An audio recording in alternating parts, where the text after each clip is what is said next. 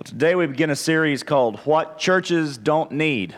Now, there's a good reason we're looking at that. It's a 3-week series, and it's 3 weeks because I'm only going to be here 3 more Sundays if that's what the Lord wills.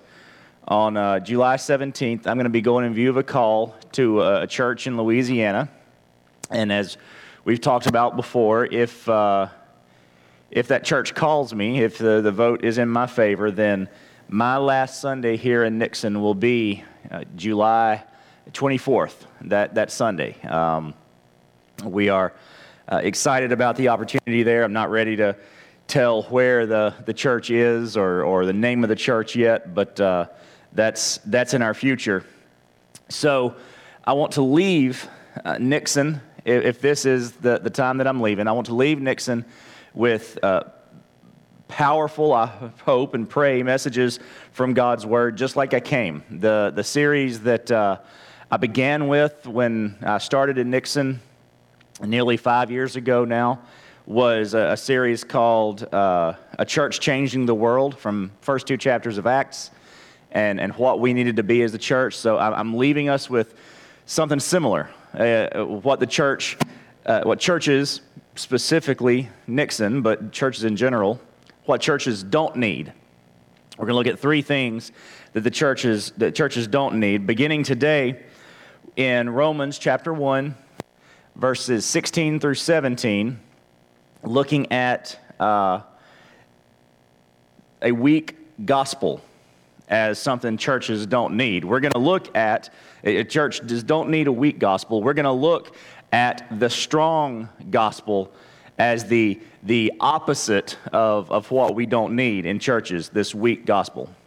Now, going to show you a picture here of Miss Maureen's favorite basketball player, Mr. LeBron James. Not his biggest fan. I'm not his biggest fan. But what I am is acknowledging that he is a good basketball player.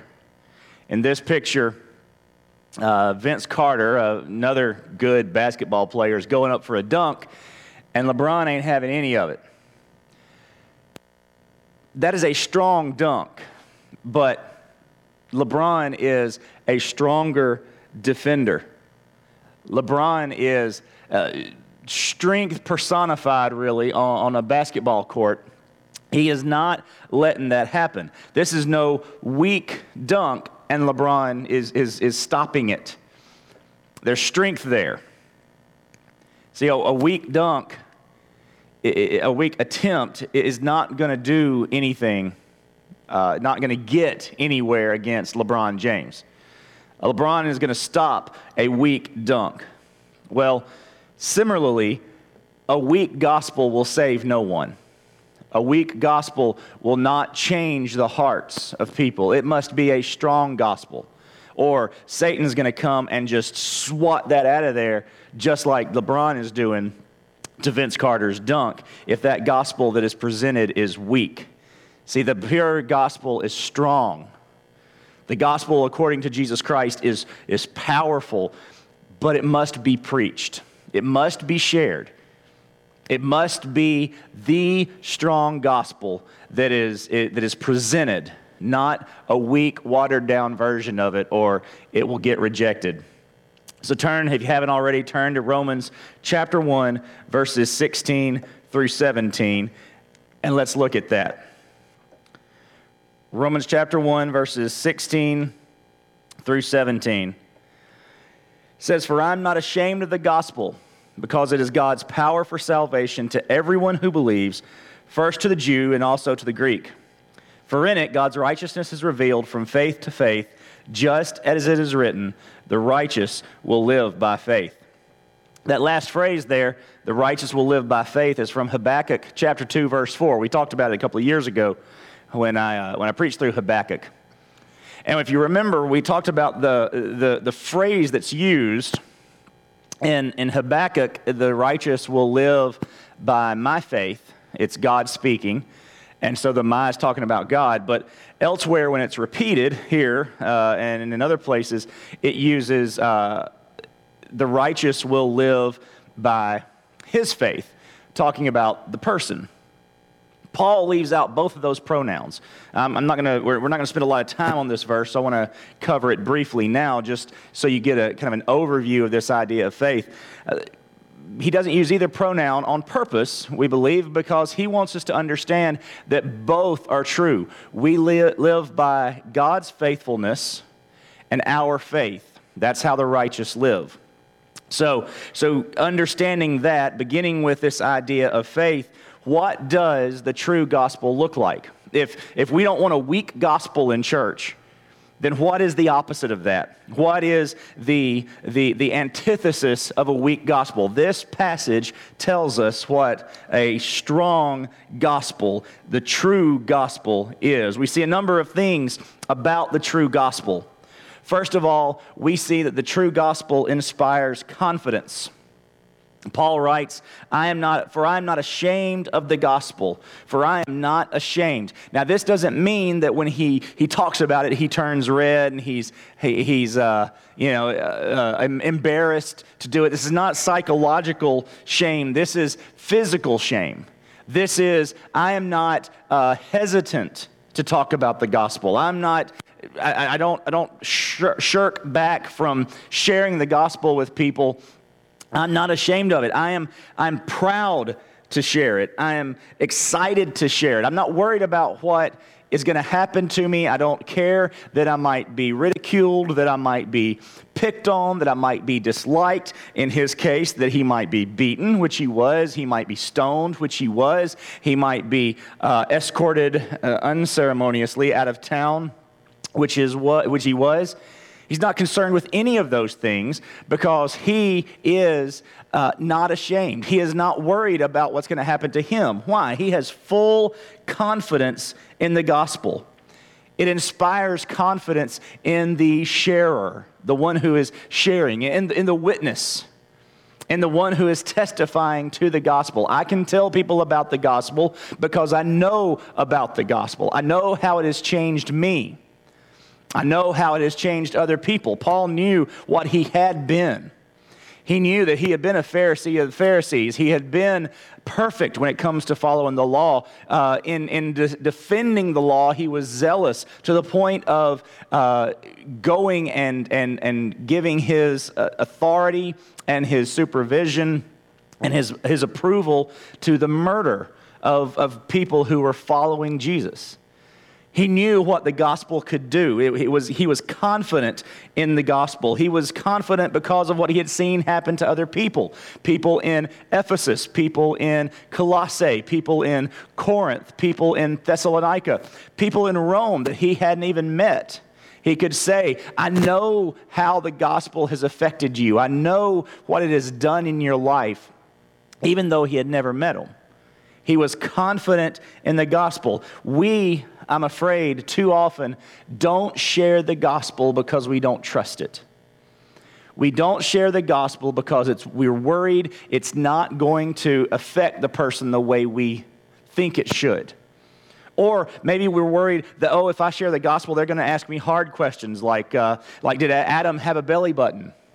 Or why did God create evil? Or did God create evil? Or some of these hard questions. They're going to ask me to explain how salvation works. And if that's the case, if he was going to send Jesus, why didn't he just make us perfect to begin with? All these questions, and I'm not going to be able to answer them, Lord. We're not confident in the gospel. We say we're not confident in ourselves, but really we are not confident in the gospel to be able to stand on its own. A true gospel inspires confidence because the true gospel is potent. The true gospel is powerful. We can have faith in God doing something through the gospel presentation because the gospel itself is powerful. Paul says, I'm not ashamed of the gospel because it is God's power. That word power there is dynamite. It is an explosion. Coming home last night from San Antonio, people are already beginning to celebrate their 4th of July with the fireworks. and driving along Highway 87, you're looking out, just, minding your own business, and suddenly off to your left or your right, there's this flash of light, and the stars, fall. It gets your attention. There's this explosion. It's powerful. You can even hear it as you drive by, even going 75 miles an hour down the road. You know that there's something's happened. Something has changed over here. It's gotten your attention. It is explosive, literally. That is the power of the gospel. The power of the gospel is light exploding into the darkness of our hearts. It's illuminating where we need to change, what is wrong with us. But not just illuminating it, but offering the way to change, offering the method, the source of our change. That is the gospel. That's the power of the gospel, because it's God's power. It's not our power. It's not the person who's presenting it. It's not his or her power. It's not the power in the force of personality. It is God's power. See, the power is in the message and not in the messenger. So if we don't remember all the points of a gospel presentation, it doesn't matter, because if you are a Christian, if you have experienced salvation yourself, you should be able to explain that. You should be able to tell people, I was a sinner. I am a sinner. But I was a sinner, and I realized that I could do nothing about my sin, that I needed a Savior, and I knew that Savior. I learned that Savior, the gospel, came to me and told me of this Savior, whose name is Jesus, who died for my sins in my place, took my penalty, died for me. I trusted him, and I believed him. I believed that he was enough to save me, and now I'm no longer the same. I have repented of my sins. I have turned from my old life, and he has given me the power to do it. That's the gospel right there. So if you can explain how you became a Christian, you can present the gospel to somebody. It is powerful all by itself. The gospel changes people. We don't change people. We don't compel people to change. There is a religion out there, more than one probably, but in particular one who compels people to change. Just this past week in Bangladesh, followers of Islam went into a cafe, I believe it was, and took hostages. A number of Americans, students at Emory University, some Italians, a few others. And the reports that are coming out of that right now is that the hostage takers went around, and if you could quote the Quran, you weren't killed. But if you couldn't quote the Quran, they killed you because you weren't of their faith. They were compelling people, or attempting to compel people to follow the faith. That is not the true gospel that does that. The true gospel is powerful. The true gospel changes people. The true gospel works its way into our hearts and draws us. It's the explosive power of light in our endless darkness, endless night of sin, but it does not make us respond. The true gospel inspires confidence.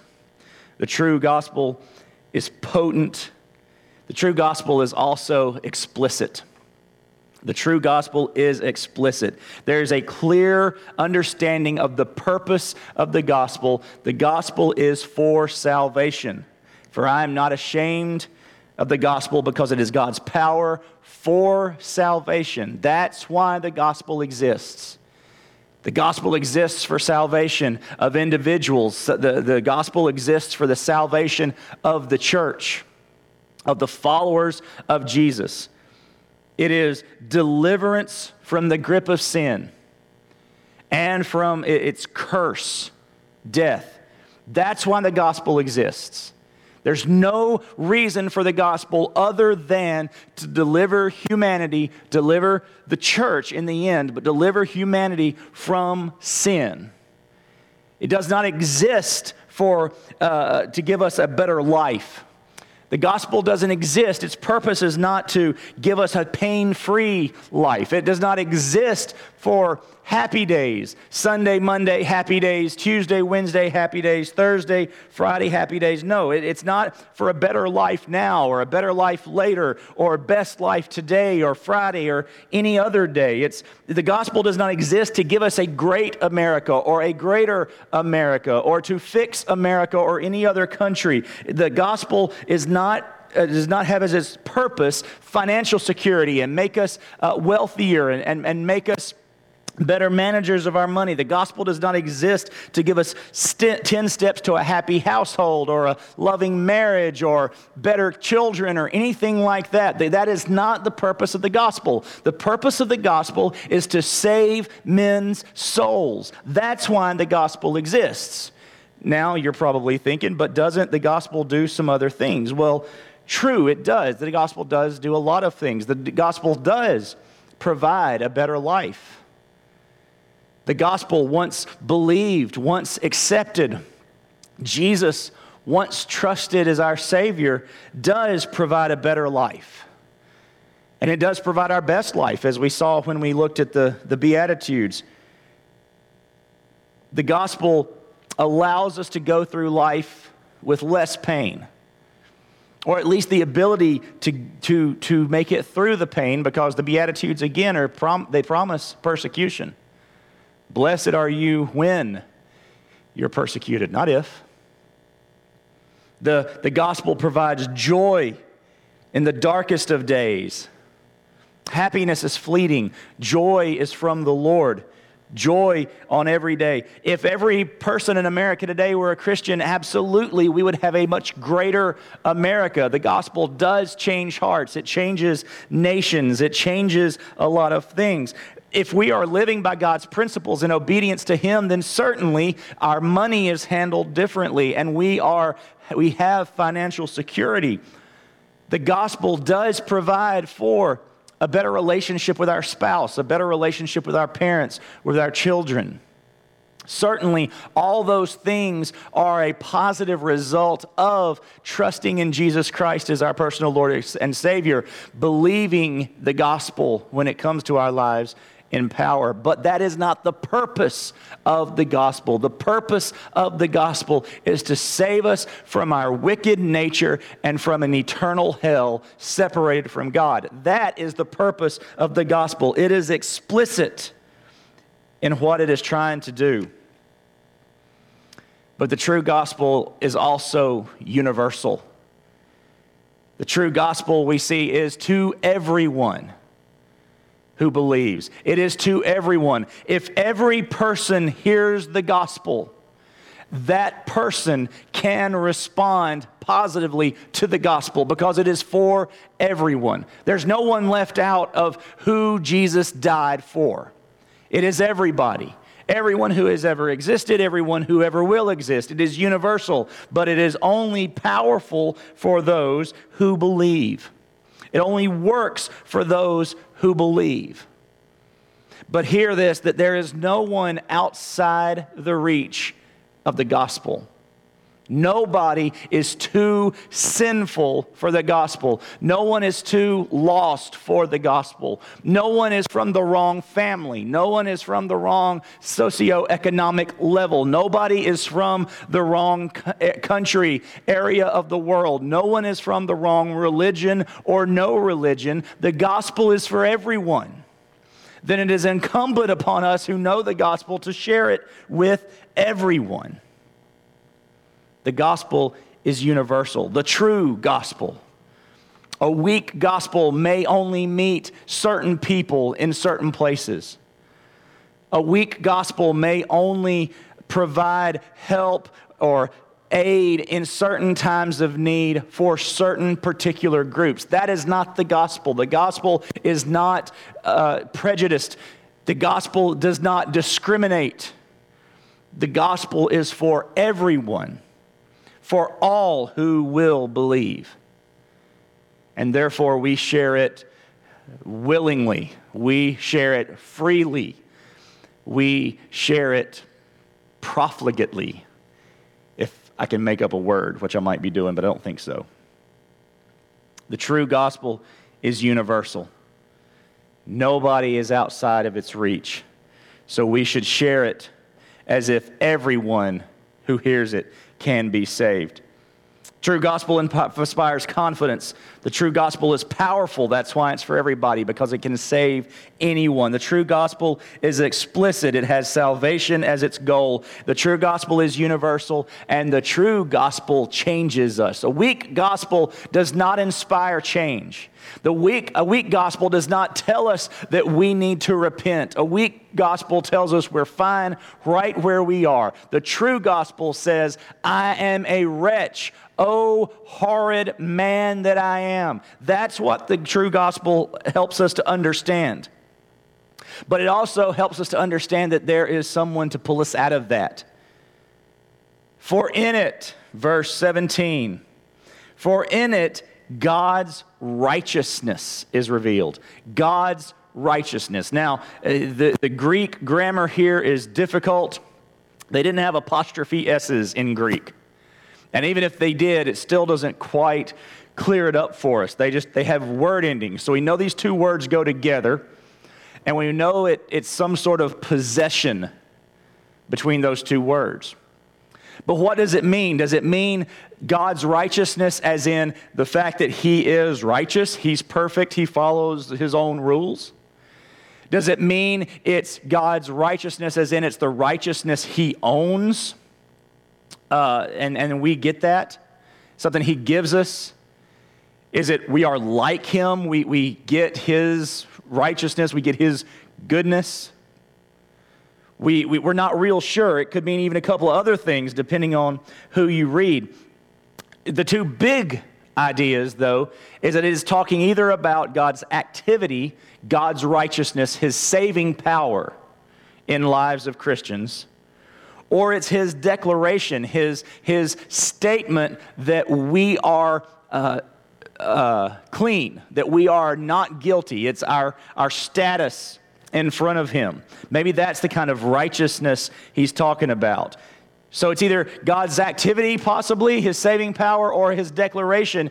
It's our status. Well, it's pretty clear, as I talked about in the Habakkuk verse, Paul being ambiguous, leaving out the pronoun there, the righteous will live by faith, leaving out his or my, in order to let us understand it's both.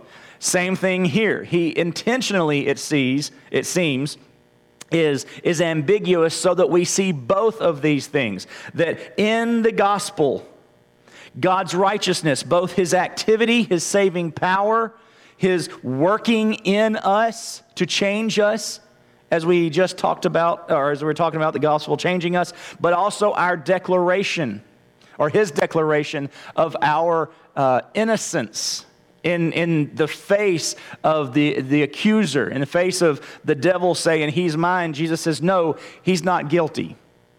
It's both of those things. God's activity and His declaration. Those things change us.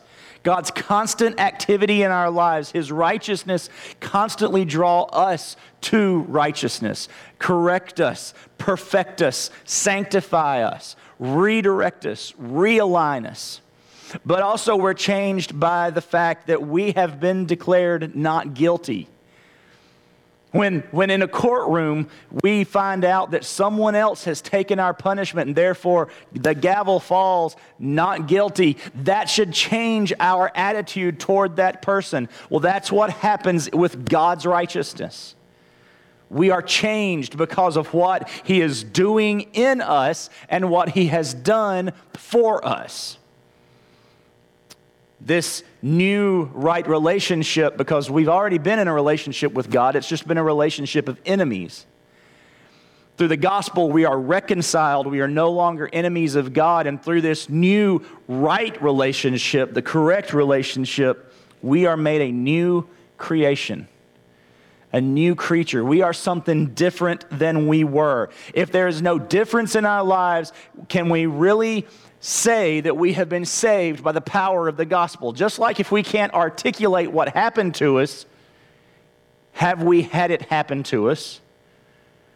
The same question can be asked if there's no change in our lives, if God's righteousness does not show up in response to both the saving power at work in our lives and our change of status. If we aren't different because of those things, have we experienced the gospel? Have we experienced salvation? The true gospel changes us. A weak gospel says you're okay where you are. And churches don't need a weak gospel. The true gospel is doable. The true gospel is revealed, Paul says. It's God's power for our salvation, first to the Jew, also to the Greek, everyone. For in it, God's righteousness is revealed, made clear, fully understood. See, the true gospel presented in its entirety is understandable and doable, respondable. We have the ability to respond to the true gospel. A weak gospel is going to leave us confused. But the true gospel, preached in power, spoken in God's power, not ours, but in God's power, is going to elicit change, or at least elicit a response from somebody, or rather from everybody who hears it. If I hear the gospel, I should immediately know that I need to do something. And I should be able to understand and to articulate what I need to do. Now, whether I do that is a totally different story. Whether I make the decision to follow Christ or not, that's a different issue. But the true gospel will be doable. The true gospel, when presented, leaves no excuse for the hearer. Someone, when they hear the true gospel of power, they should not walk away. Now, was I supposed to do something there? Do I have a response? Really? What? Let me think. Now, he did. Yeah, he said, but no, I don't think I was supposed. I guess I'm okay because I heard it. That is a weak gospel. That is not the gospel. The gospel is doable. It is I don't want to say a set of instructions, but it is clear that we have something to do, and it is easy. The Christian life is not easy, but the response to Christ is, the response to the gospel is simple. Almost too simple. I mean, the simplicity of it is a deterrent to a lot of people. Really, that's all I have to do. All I have to do is believe. No hoops to jump through. No, I don't have to clean it up. I don't have to bring my suitcase of good things with me. No, because that suitcase of good things just going to get swatted out of there. Rejected. That is weak. A weak gospel says I have to do something in order to receive that salvation. The true gospel is doable, but I don't have to do anything other than believe. So when heard, there is no excuse for the hearer. There is a new life direction that occurs. It is, I can do this. I can change. I'm called to repentance, to follow Jesus, to put my trust in Him. This is doable. It's clear. But that means that the burden is on the messenger as well. I can't force someone to respond to the gospel, but I have to be sure, I have to be certain that I'm presenting the clear, true gospel to them. Because their blood will be on my hands should I present a weak gospel. Every time I present the gospel at the end of a message, which I do every time I preach, every time I present that gospel, I have the souls of people who are listening in my hands. It's not my responsibility. I can't save them. It's their choice whether or not to follow Jesus. But it is my responsibility to present the true, powerful gospel clearly. And if I don't, then the problem is with me, and I will suffer that. And I don't want that. I want to present a gospel that is true and strong and not weak and hidden. The true gospel is doable, and if it is doable, then the true gospel must demand a response. If there is something I'm to do, if there is a doable nature of the gospel, then I must play some role. Paul says, for in it God's righteousness is revealed from faith to faith, there's the demand for a response. He says, you begin with faith. When you hear the gospel, when the gospel is presented, spoken to you, your response is in faith.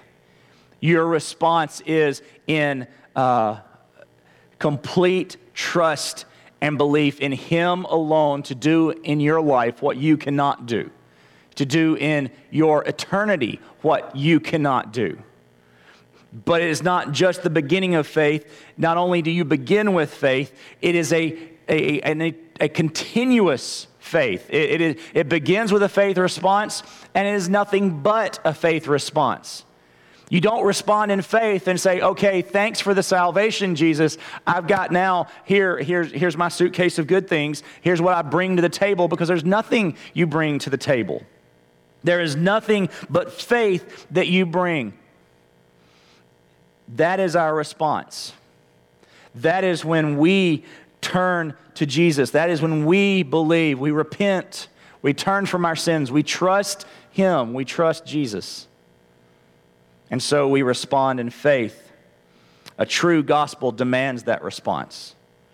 A weak gospel demands no response. You've heard it, good. You feel something, great. You got little tears, that's good enough. No, a true gospel presentation demands that you respond, you repent, and you trust in Jesus. But if there is a response expected, if the end of a gospel presentation is an anticipated response, and that response may be rejection, but if the anticipated end is a response, then the true gospel necessarily demands a presentation. Paul begins this passage, or introduces this passage, in verse 15. He says, so I am eager to preach the good news. Eager to preach. See, Paul knew there had to be a presentation of the gospel. Paul understood that the most vital message he would ever preach was the message of the gospel, how to be saved, how to experience salvation, how to trust Jesus. Paul knew that's what he had to do. When I preach Habakkuk, I preach the Scripture for the edification and the uplifting and for the education of the saints. We're going to talk about that verse in a few weeks. But I am preaching first to that. But as Charles Spurgeon said, I take my text and I make a beeline to the cross. No matter where I preach in Scripture, we always get to the gospel by the end. Because I can preach to the saints to be edified and encouraged, lifted up, educated, taught. But if you hear the message of the Scriptures without having experienced the power of the gospel, the message of the Scriptures is foolishness. So we always go from Scripture, wherever it is, to the gospel. I will always preach the gospel, and whoever stands in this pulpit should always preach the gospel, because that is the most vital message. Every message is not a gospel presentation, but every message gets to the gospel, because we don't know who comes through those doors. We don't know who will be listening. So we preach to whomever may be here. We preach to the saints and we preach to the lost, the most vital message, and that is the purpose of all of our messages. Edify and encourage, absolutely, but always get to the gospel. The true gospel. What churches don't need is a weak gospel. Certainly not a lack of the gospel. But the gospel preached every time the doors are open. Because not only is this the purpose of all messages, the gospel is the purpose of the church.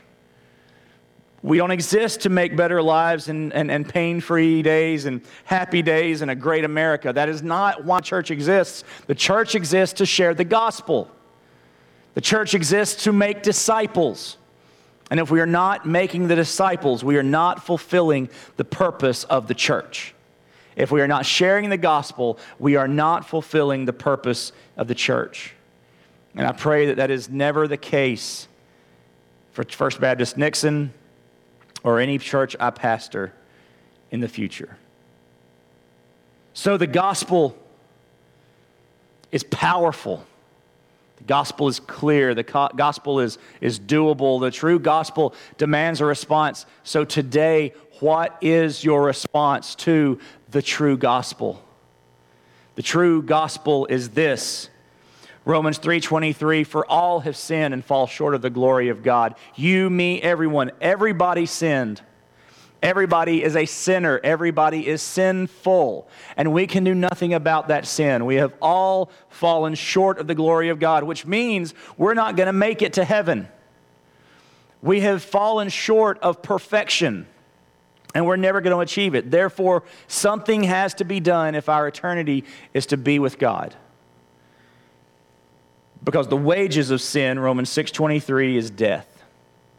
But God provided a gift through Jesus Christ. That is our hope, eternal life in Christ Jesus our Lord. That is God's gift to us. We are sinful, but God provides a way out. Romans 5:8, He proved His love for us in that while we were yet sinners, Christ died for us.